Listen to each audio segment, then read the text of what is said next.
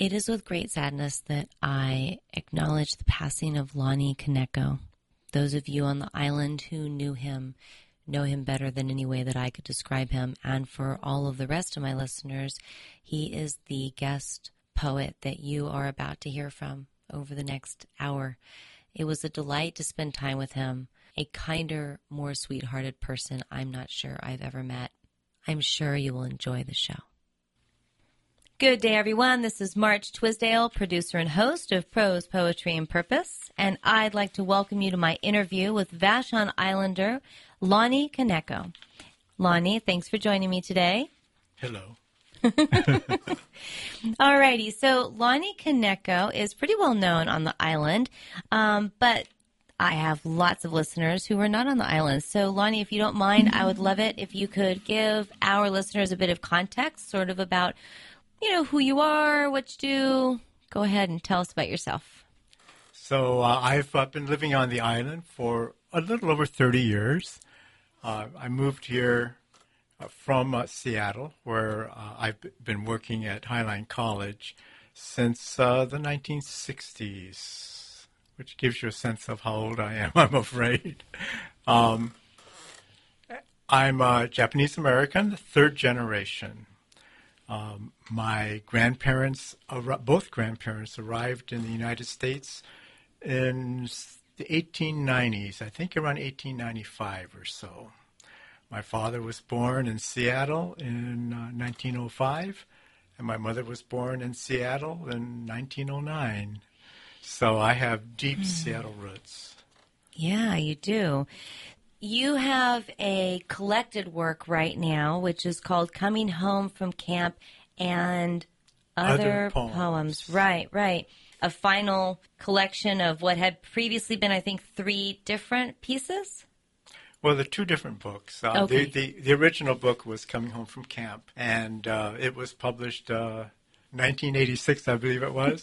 Right. And then shortly after that, I had a collaboration with painter Camille Pathé, where I wrote some short pieces, and she did some monoprints that she put together for a Valentine's show. And that was called You Make My Silence Sing. Right, You Make My Silence Sing. And the purpose, in a way, or what happened in that situation was literally a collaboration between a visual artist, a literary artist, and I think you said that she wanted you to first create the piece of poetry, and then she wanted to internalize that and create the visual art afterwards, or was it vice versa? I think it may have been my writing the poems first. I don't remember. It may have worked both ways. She and I knew each other because we had both been on at the time, King County Arts Commission. And she contacted me. She actually had taught at Highline College as well, where I currently work. So we had a little bit of a connection, and she called me up and said, Lonny, would you like to do this thing? I have this idea. And so I said, sure. And so over the span of maybe a month or less, I wrote a lot of very, very short poems, and she was producing monoprints, and then I would go over and write the poems on the monoprints. But I wish my handwriting were better. Oh, come on. You don't want that. I mean, history would be so boring if everyone had good print. Oh, we want it to look nice, But... No, we want it to look like who they are. We want to have a sense that this person was in a fast and furious mood, and this person was very methodical and very focused, and this person was very artistic and very into curlicues. Handwriting. Oh, I should interview someone who writes about handwriting. It's got to be a fascinating field. Right. You should. Right. Yeah. I think it's because my mother's hand was so pure. Right. And she had beautiful handwriting. And if you saw her letters, you would think that it was done by some kind of machine, even though with all the curlicues being perfect. And she also wrote kanji. When we were in the internment camp, she was taking lessons on how to write Japanese. Oh, wow. And she had a beautiful hand with that, too. So the amazing thing is when I had a student come up to me after class and asking me to tell him what I wrote on his paper because he had never been taught cursive that's right. writing. Oh, I know. It's driving me crazy. And you're right. I think handwriting is your personality. You know. But my children, it's the same thing. If I'm like, okay, guys, I wrote your chores down. I can't read. It's in cursive. I'm like, that is so your problem. I tried to teach you cursive for years, and if you can't, you're just going to have to figure it out because, like, 80% of the human, well, at this point, 70% of the human population still writes in cursive. So I don't even want to get into it. I don't think schools are teaching cursive anymore, which seems... So we don't have to sign our checks anymore. That's weird. We still do, don't we? And, well, we don't have to write checks. Yeah, but cursive is a way of writing faster and more smoothly when you're handwriting a letter or anything to someone. Well, I think about the haiku that people wrote with a brush that was so stylized that nobody can actually read them. Well, that's sort of like those Bibles that were made by the monks, right? Like, 1,200 years ago. It's hard to read that writing, too. Right. Yeah. Okay, so tell us, actually, real quick, I've got a fun little list here of things we're going to dive into. I'm going to bounce around. So let's start off first with your name, which is spelled Lonny, and I sort of thought maybe it was a nickname, but you said that it's not. Oh, it's my name because my mother's name was Lois. This is the old cliche, right? My father's name is Sanetomo, which is a grand-sounding name, I think. And that's the first name? That's his first name, yes. Sanetomo. Yes, Sanetomo. Sanetomo. And people would shorten it to Sanny. Mm-hmm. See, so the cliche happens. L-O and N-Y, and they go together. Oh, that's cute. So your name is... The first half is your mother's actual name, and the second half is actually the diminutive of your father's name.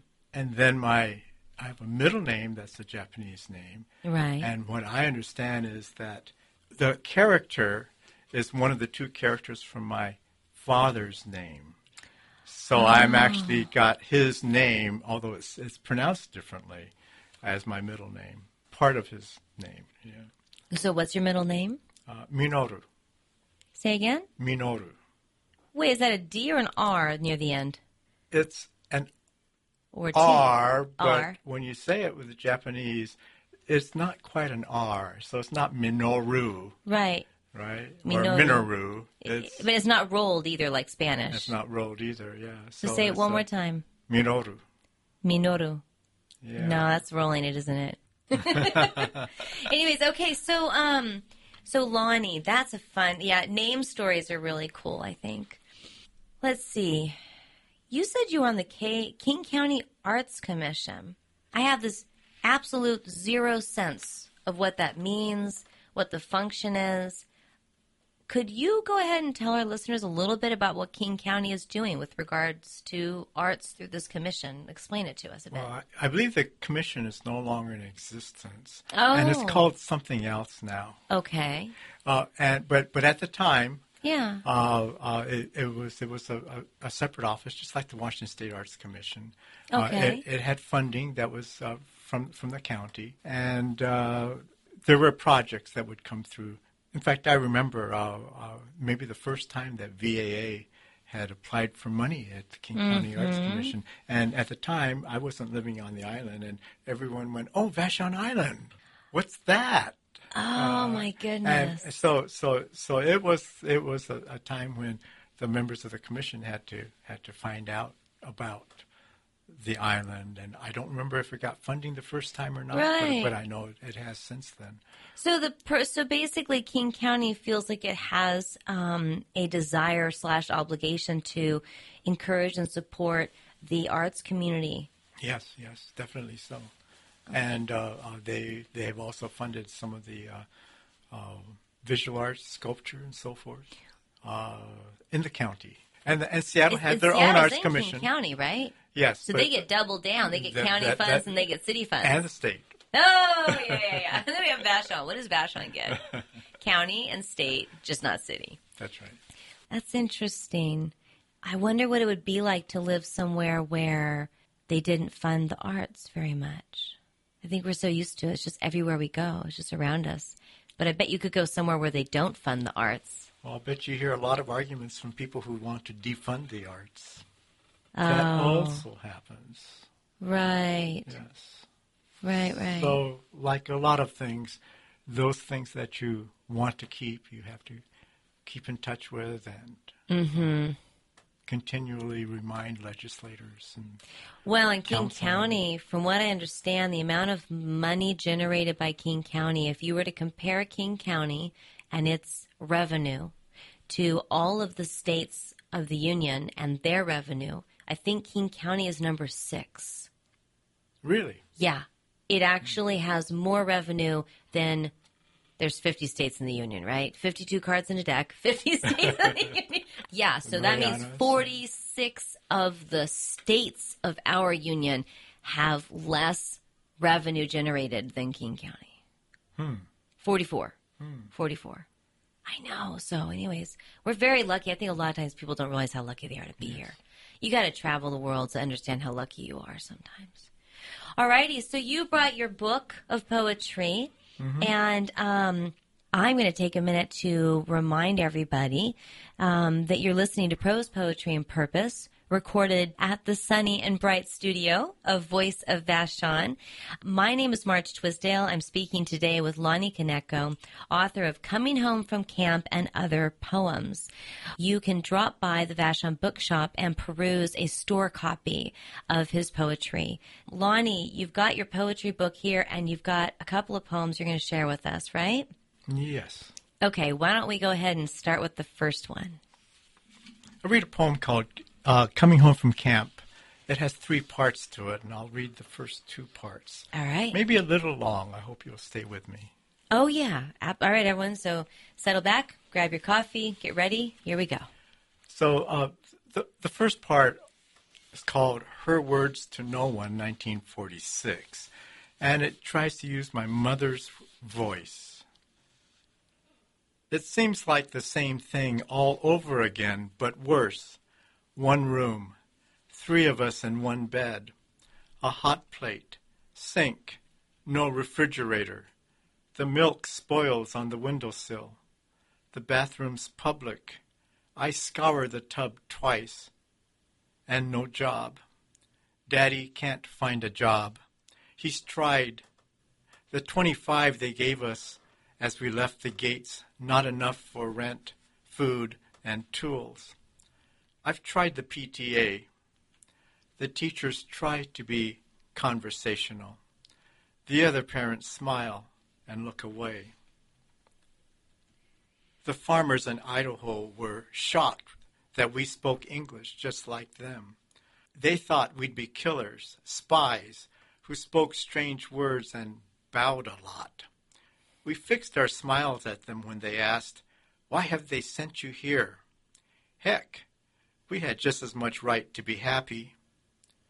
I tried to make the barrack a home and ignore the racket the coyotes made at night. You should have heard them, and the thunder. In this hotel, I look out the window and see only a brick wall 4 feet away. No sky. I guess camp wasn't so bad. At least we had a yard, even if the fence was there to keep us in. The menfolk learned to make tables and chairs and toys like Mickey Mouse and Pluto. I learned to embroider flowers and birds on a branch. Here there's the whine of cars and howls from trains grinding into the station night after night. There's no reason to say things will get better. Daddy's got to try harder. But he won't or can't. I never knew this side of him. After a while you realize that nothing changes. You don't say, keep trying. You know that nothing changes. It just repeats. And then you stop. You don't know when it happens, but it does.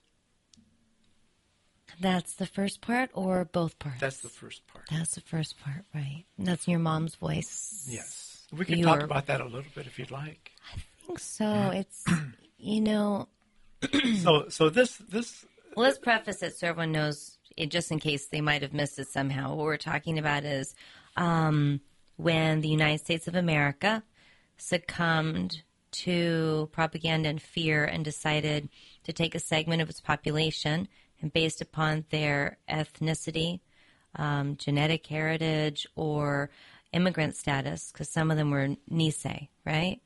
And everyone who could be perceived as Japanese within 150 miles of the Pacific coastline was gathered up and taken further into the country and put into internment camps.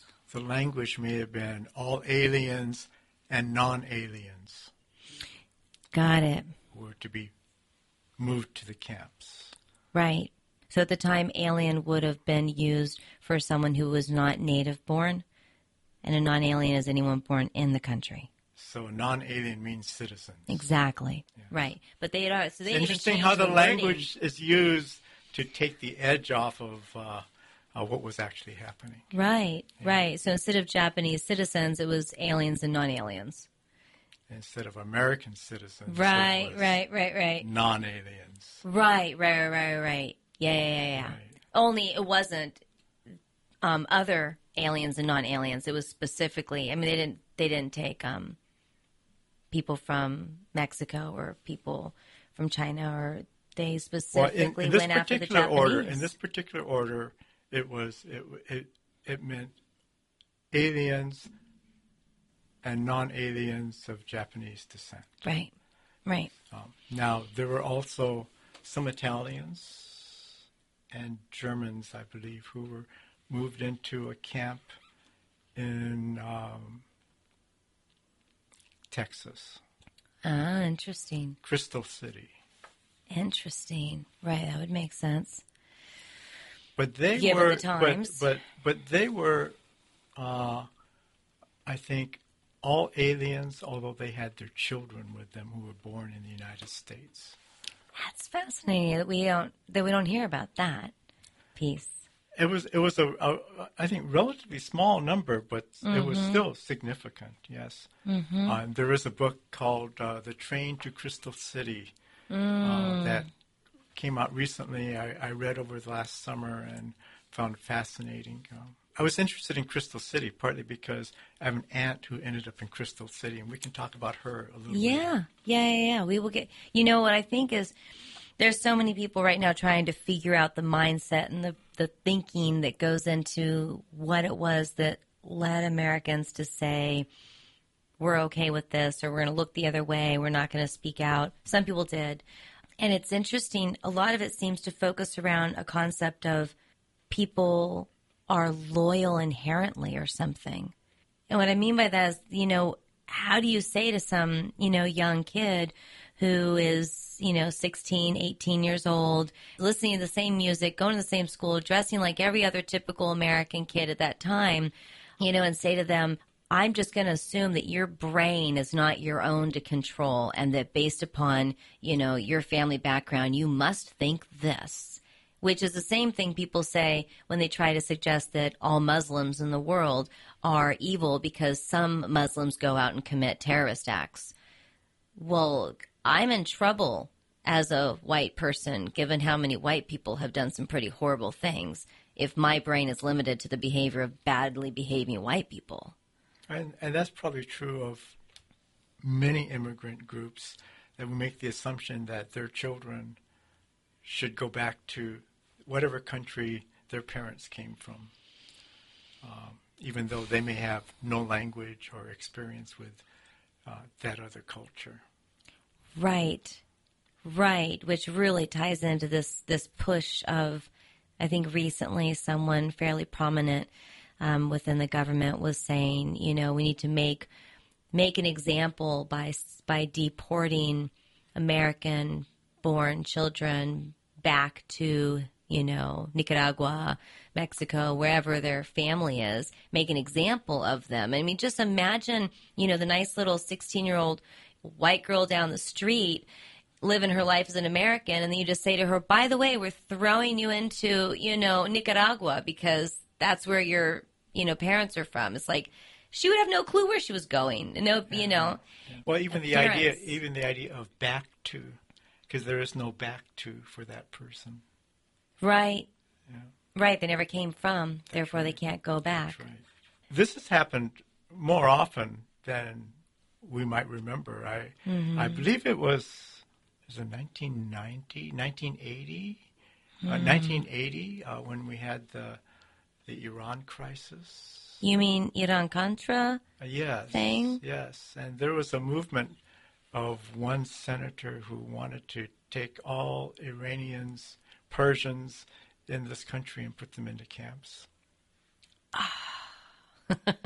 And some of us were very sensitive to that and were signing petitions. I would say anyone with awareness around that's going to be pretty sensitive to it. Mm. Yeah.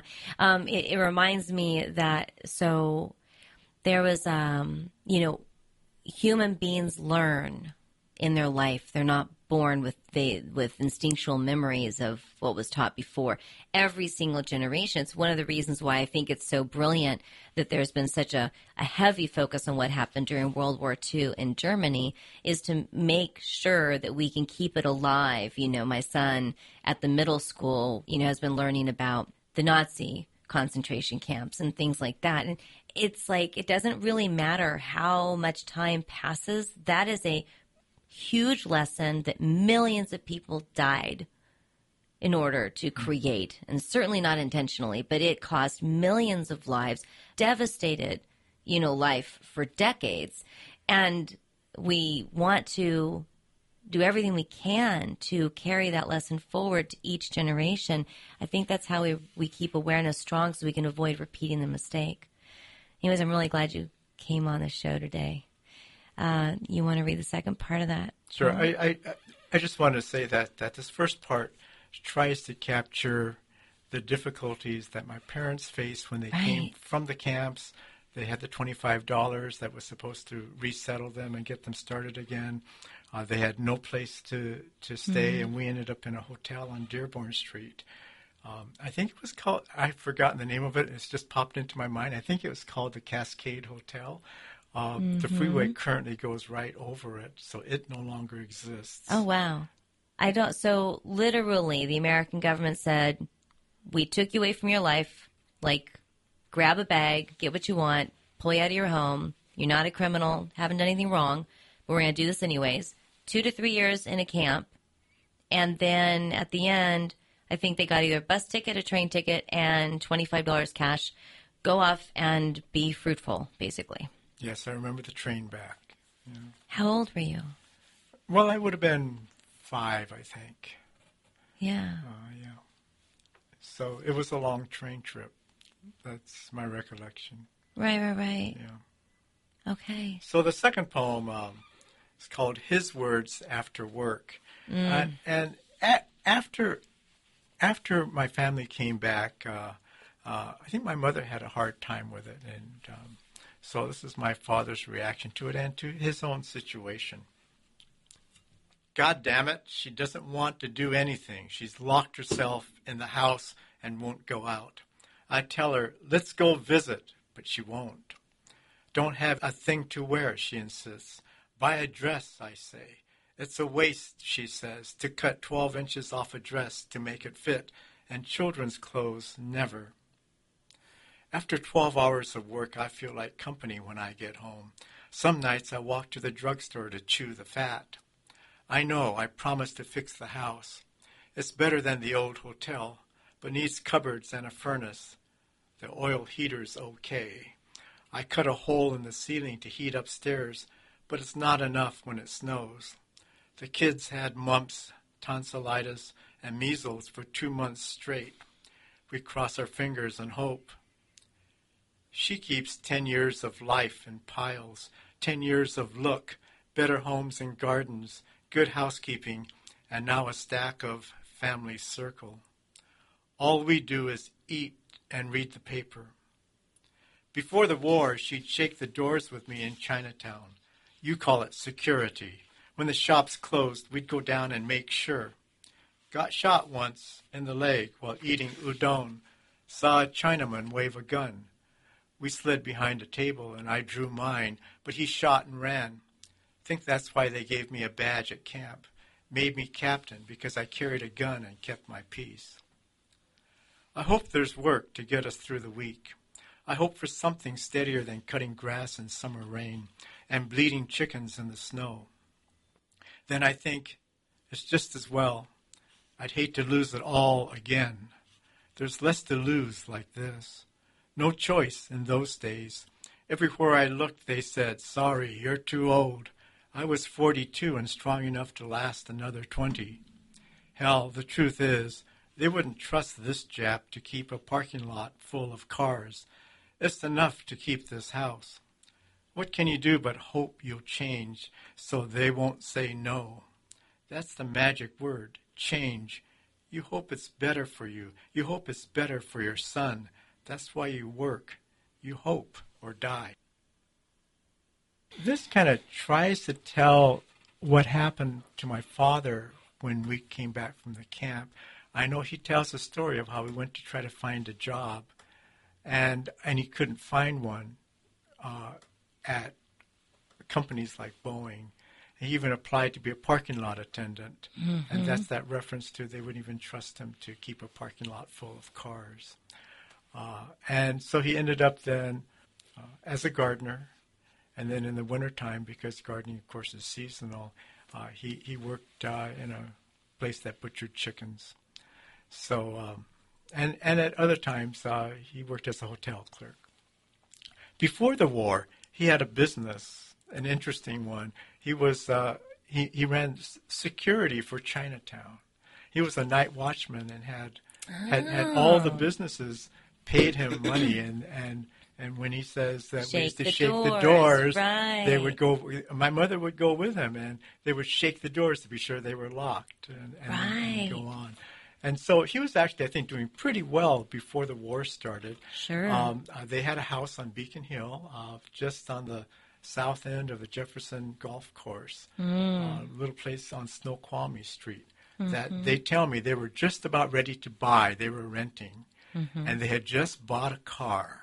So they were doing, I think, pretty good, kind of almost like getting up into middle class, maybe. Yeah. And then the war came, and then afterwards, it never got back to where it was. I think that's really interesting. You work and you hope at the end of the poem. You know, it seems very much, in a way, actually a man's perspective. I mean, really, going to work is outlet, a form, an expression of hoping that things are better for your child. And it may be the only way that he can express his love. Right. It may be duty or it may be love. It's really sometimes hard to tell the difference. That's actually a really good point. It's what people have to live through. It's certainly what my folks had to live through, and I unfortunately had to watch them go through it. Right. And there were some people who had an education who were able to come back and to find a place for themselves. And unfortunately, my father never did. So so we were. We were lucky that he was someone who didn't give up, and he continued to work and right, and fulfilled what he saw as his journey. How old were your parents when they passed? I think 75. Mm-hmm.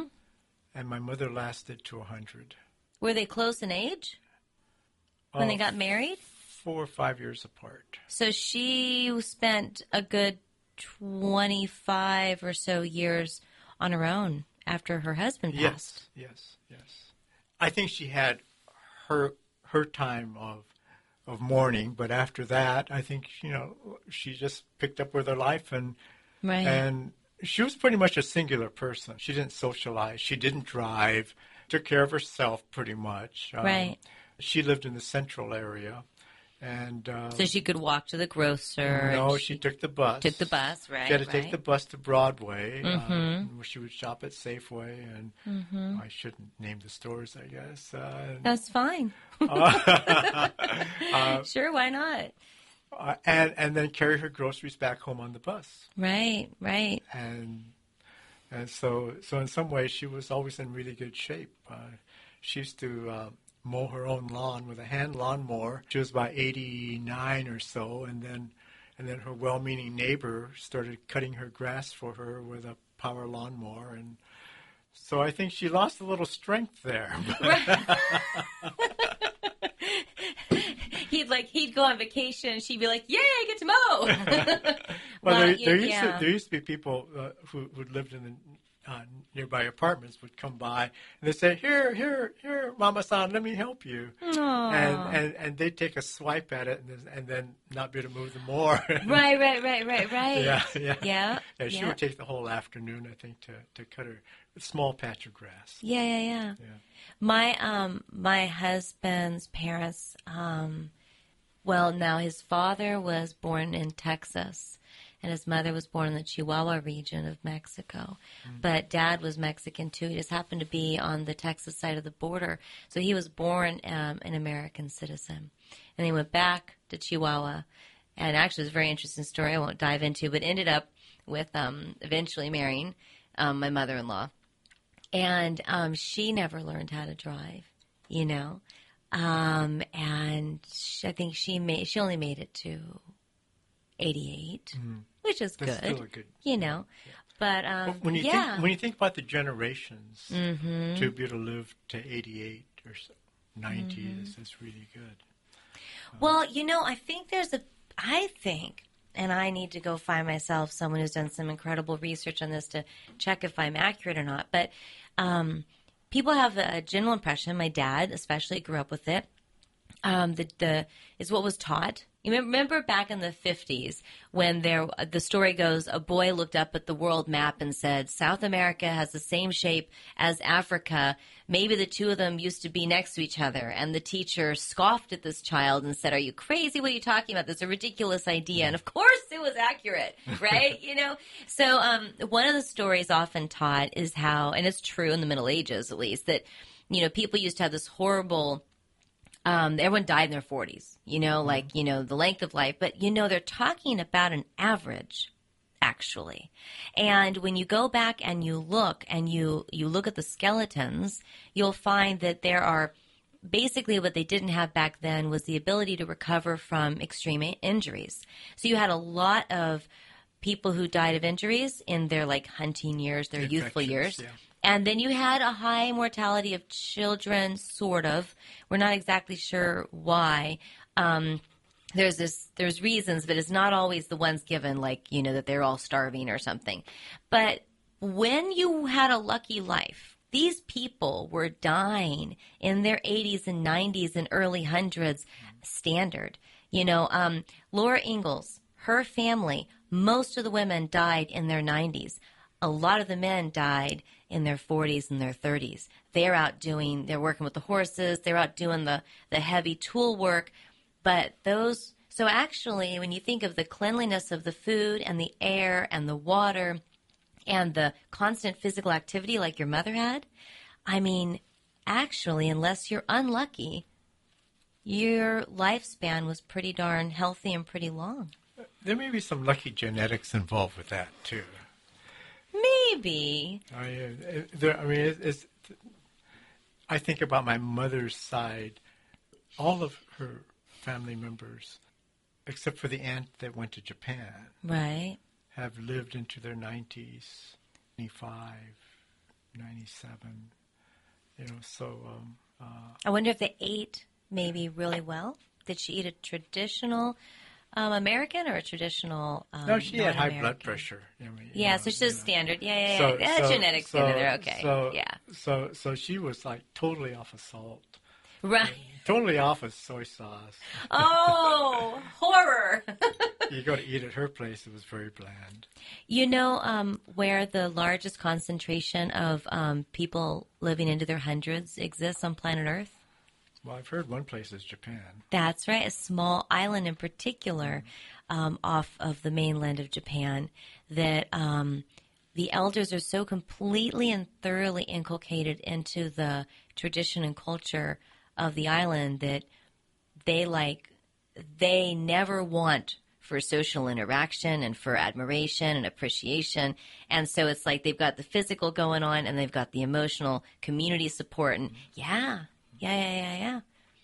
Tons of people live to 100. It's the norm there. I need to move. You're on an island.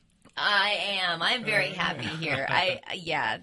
Okay, so let's talk real quick. Let's see here. Your aunt, you mentioned your aunt, and that she went back to Japan, but I think she was actually sent because of the no answer. Do you want to get into that a little bit? Sure. Okay. I think a lot of people don't know about this, although the idea of the yes, no problem is something that happened in about 1943 or so. The U.S. government decided they were going to put out a questionnaire. And one of the questions was, would you be willing to serve in the armed forces of the United States? Right. And this was specifically to people in the internment camps. In the internment camps. Right. At a time when the people in the internment camps were not allowed to join the Army. They were shortly after this, but at the time they weren't. But the question was still there. The second question was, would you pledge your allegiance to the United States of America and forswear any allegiance or obedience to Japan? The Emperor of Japan, I think it was pretty specific. It may have been. I don't remember the exact. I can't tell you the exact word. Something like that, right? Yes, and there are a couple of things that were the majority of people signed yes. There were some people who asked the question, since my family has been uprooted from their homes, lost their jobs, and placed in prison, and I am an American citizen, why should I be expected to serve in the United States Army? Right. What am I defending? Yes, because you've taken everything away from me. Right. You've taken my citizenship basically away from me. And the dream of what America was supposed to stand for. Right. When you're in the military, you're fighting on behalf of your country. And I think the people who signed yes and the people who did go and joined the Army and were part of that celebrated 442nd right. went there for a lot of different reasons, but one reason was they wanted to prove that they were good American citizens. And that was clearly a good reason that they were doing it for their families. The other part of this is the parents who came from Japan were not allowed to become citizens. It was illegal. It was not legal for them to become citizens. So if they were to say, yes, I would give my allegiance to the United States and I would disavow any allegiance to Japan, they would become people without a country. Right. And I'm not sure if we understand what exactly that means. But you have no status anywhere you are. Right. And basically they couldn't go back to Japan and so if they sign no here, then they're seen as being maybe a risk. Dangerous, yeah. Right. Yeah. And there were a number of people apparently at one camp in Tule Lake, which is Northern California, right, that signed no. And there was a time then in 1943, after this happened, that the government decided that the majority of the people who were in the other camps who signed no would be moved to Tule Lake, and the ones in Tule Lake that signed yes would be moved to the other camps. So Tule Lake was the one that so that became kind of like the big prison. Right. And I heard recently that there were originally 6 guard towers, but by the time Tule Lake closed, there were 28 guard towers. So it became really a heavily watched facility. And I had an aunt who was there. So the aunt we'll definitely get to, but it's what's interesting about this is that these two questions are all about loyalty and patriotism. You know, there's these concepts of giving allegiance to type of thing, which essentially are saying you don't have the right to think for yourself anymore. You cannot logically think about this and come up with your own opinion and offer it up and be considered acceptable. You'll be judged as either being a follower and a loyal, allegiance type of patriotic person who will just do what you're told, or you're going to be seen as a threat. So the independent thinkers became automatically, I would assume, basically a threat. I heard recently that if you sign yes, if I'm allowed to become a citizen, you would be seen as disloyal. Well, yeah. In other words, turn your brain off and don't challenge anything. In other words, you could not put a condition under that. Right. It had to be all or nothing. Mm-hmm. And if you didn't sign, you were seen as disloyal. Well, catch-22, I think, is the term for that. Yes. Yeah. And your aunt was someone who chose to answer no? She must have. Yes. Okay. Yes. Because it was privately done, right? I don't think that's right. Yes. Right. Yes. And there were some families where one member might sign no, and another member might sign yes. Mm-hmm. Most people would sign no and yes. Mm-hmm. Right. And anybody who split the vote, I believe, then was seen as disloyal. I'm not sure what happened to the families for the members. Yeah, did they split the family up? Or I don't know. Yeah. I can't tell you for sure. Did people know what the consequences would be to their actions prior to answering the questions? I don't know the answer to that. I think some people may have been so angry at what happened to them that, if you think that you have all the rights of an American citizen and then they're suddenly taken away from you, it's a pretty devastating situation. Right. And there were a group of people, many of them who were Japanese citizens, who desired to be sent back to Japan. Mm-hmm. And there were also some American citizens who renounced their citizenship. A number of those were able to reverse that. And eventually, of course, just so all of our listeners know, eventually there was an apology. I believe it was during the time of the, I don't know who was president at the time. Reagan. Okay. But multiple presidents have signed the apology. There were several that signed it.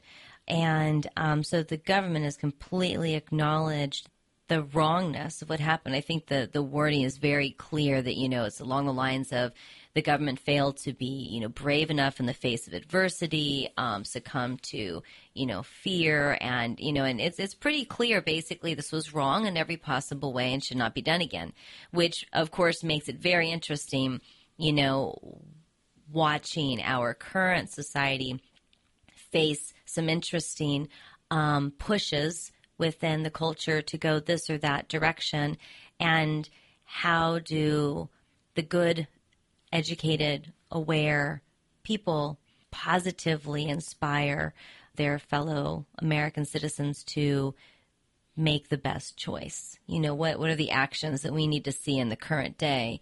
That so this is a very fascinating year.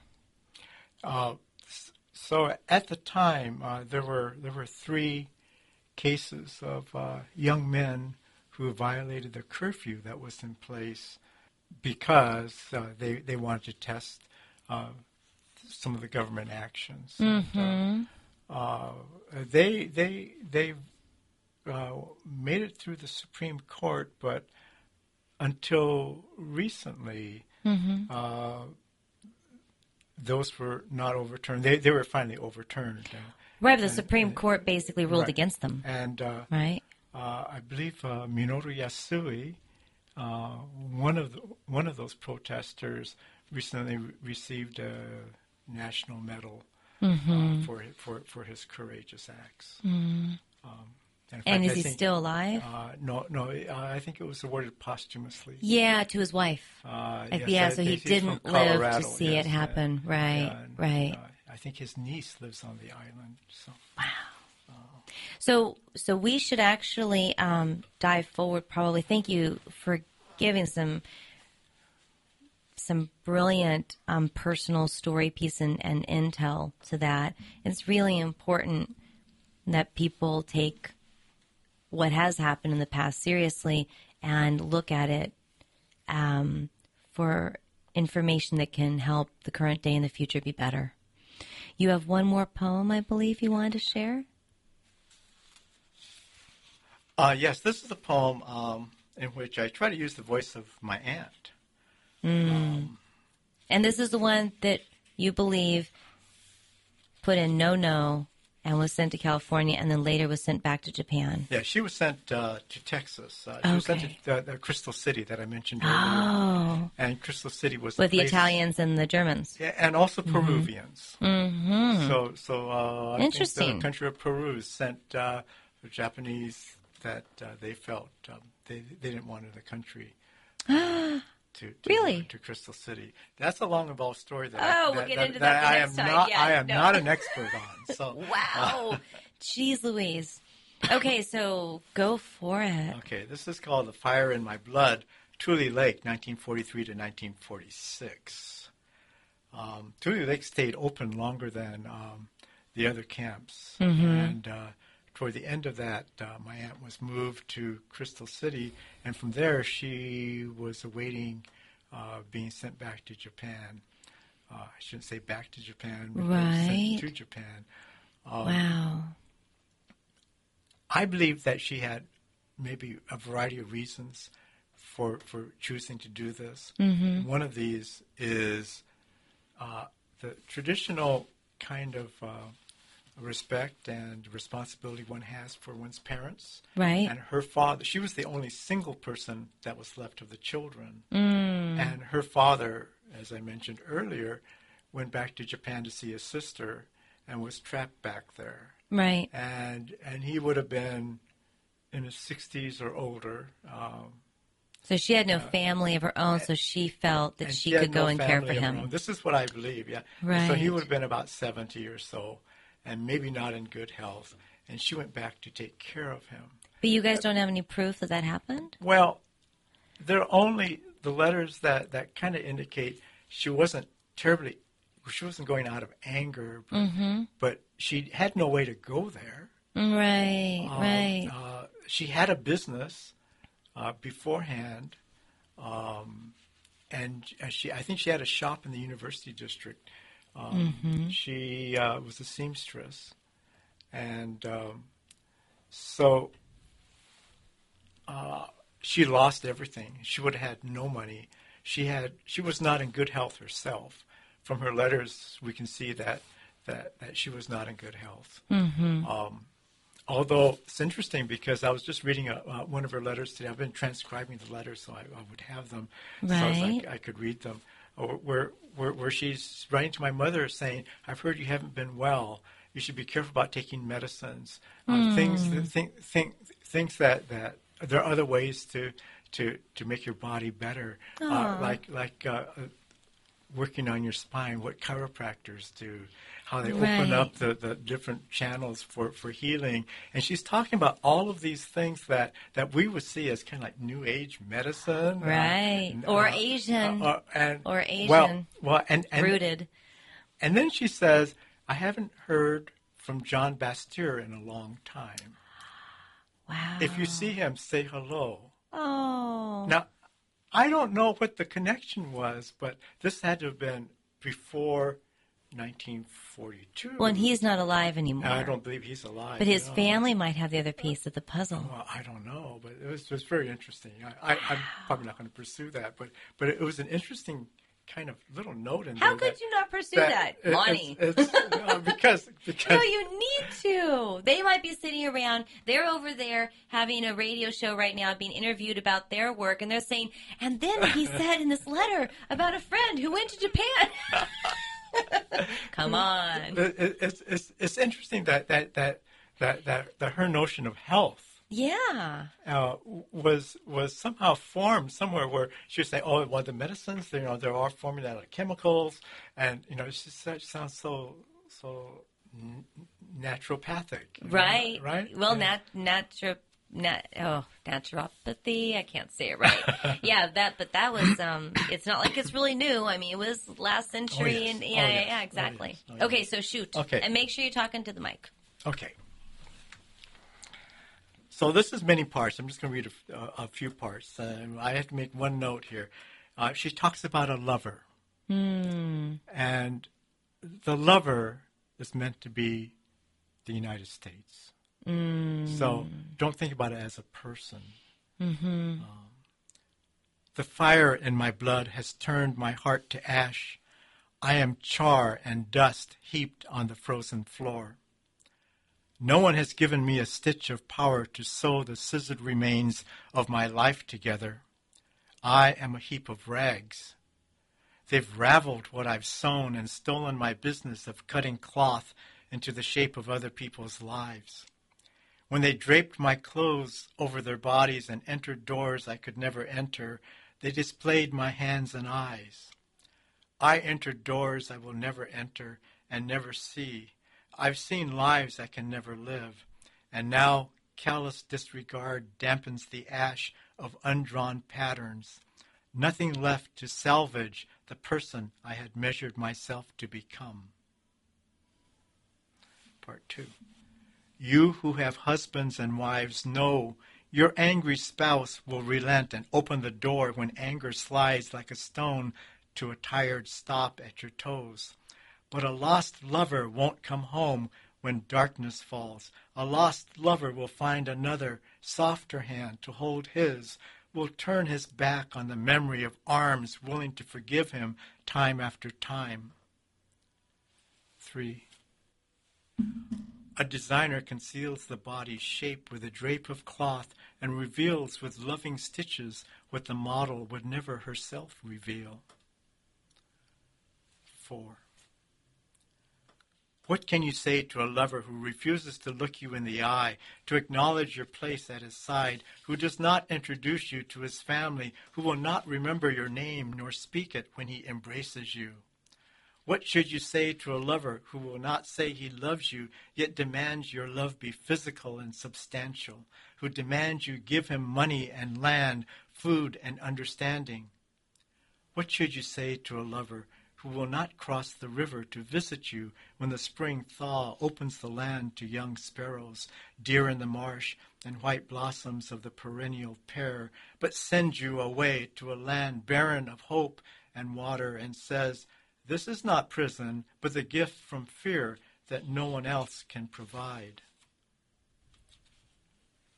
5. When there is no answer, the best answer is silence. When silence is forbidden, any answer is the wrong answer. But no answer can satisfy every neighbor and the soldiers who stand at the gate, who direct their rifles at those who have no voice. There are 2 questions and 2 answers. Yes, yes, no, no. And no answer can be no answer. So I'm going to stop there. Yeah. The poem goes on. Yeah.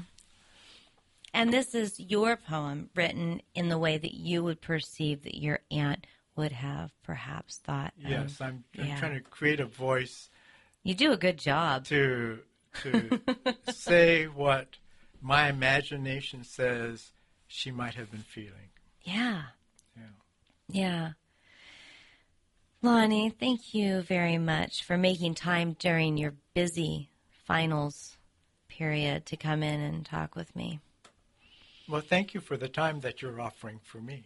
Oh, absolutely. I mean, I've sort of had my eye on you for about a year and a half, roughly, or since you read at the Land Trust. And so I'm really glad this worked out. I find I've never been a person who really was comfortable with poetry because I felt that it was invasive of me to actually believe I understood what the poetry meant. To me, poetry has always felt very personal to the poet writing it, and I've always felt invasive, which I know is not what a poet wants me to feel, but it's a personal thing.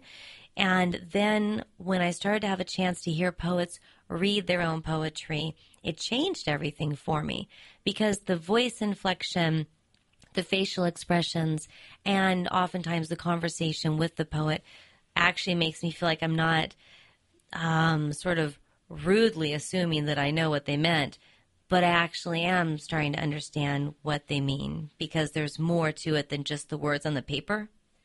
So I really love what you bring to your spoken poetry.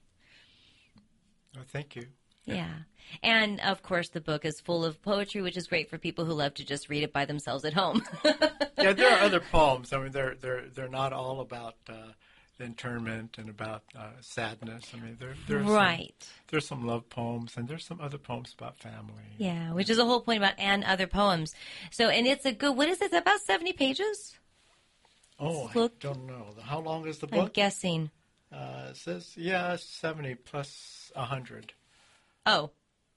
So it's 170 pages. Yeah, 170. Wow, that is not... Okay, well, that actually makes sense, I guess. It doesn't look that big. But, yeah. No, but it looks like it's a nice book to have on your bedstand. Yes. Like, you could read one every night for 2/3 of a year. That'd be brilliant. And it's published by Endicott and Hugh, which is Davies Okimoto, who resides on the island. Right. And who is well known for her novels. Yes. Exactly. I know, and it's her own publishing. It's her publishing company. Yes, exactly. Yes.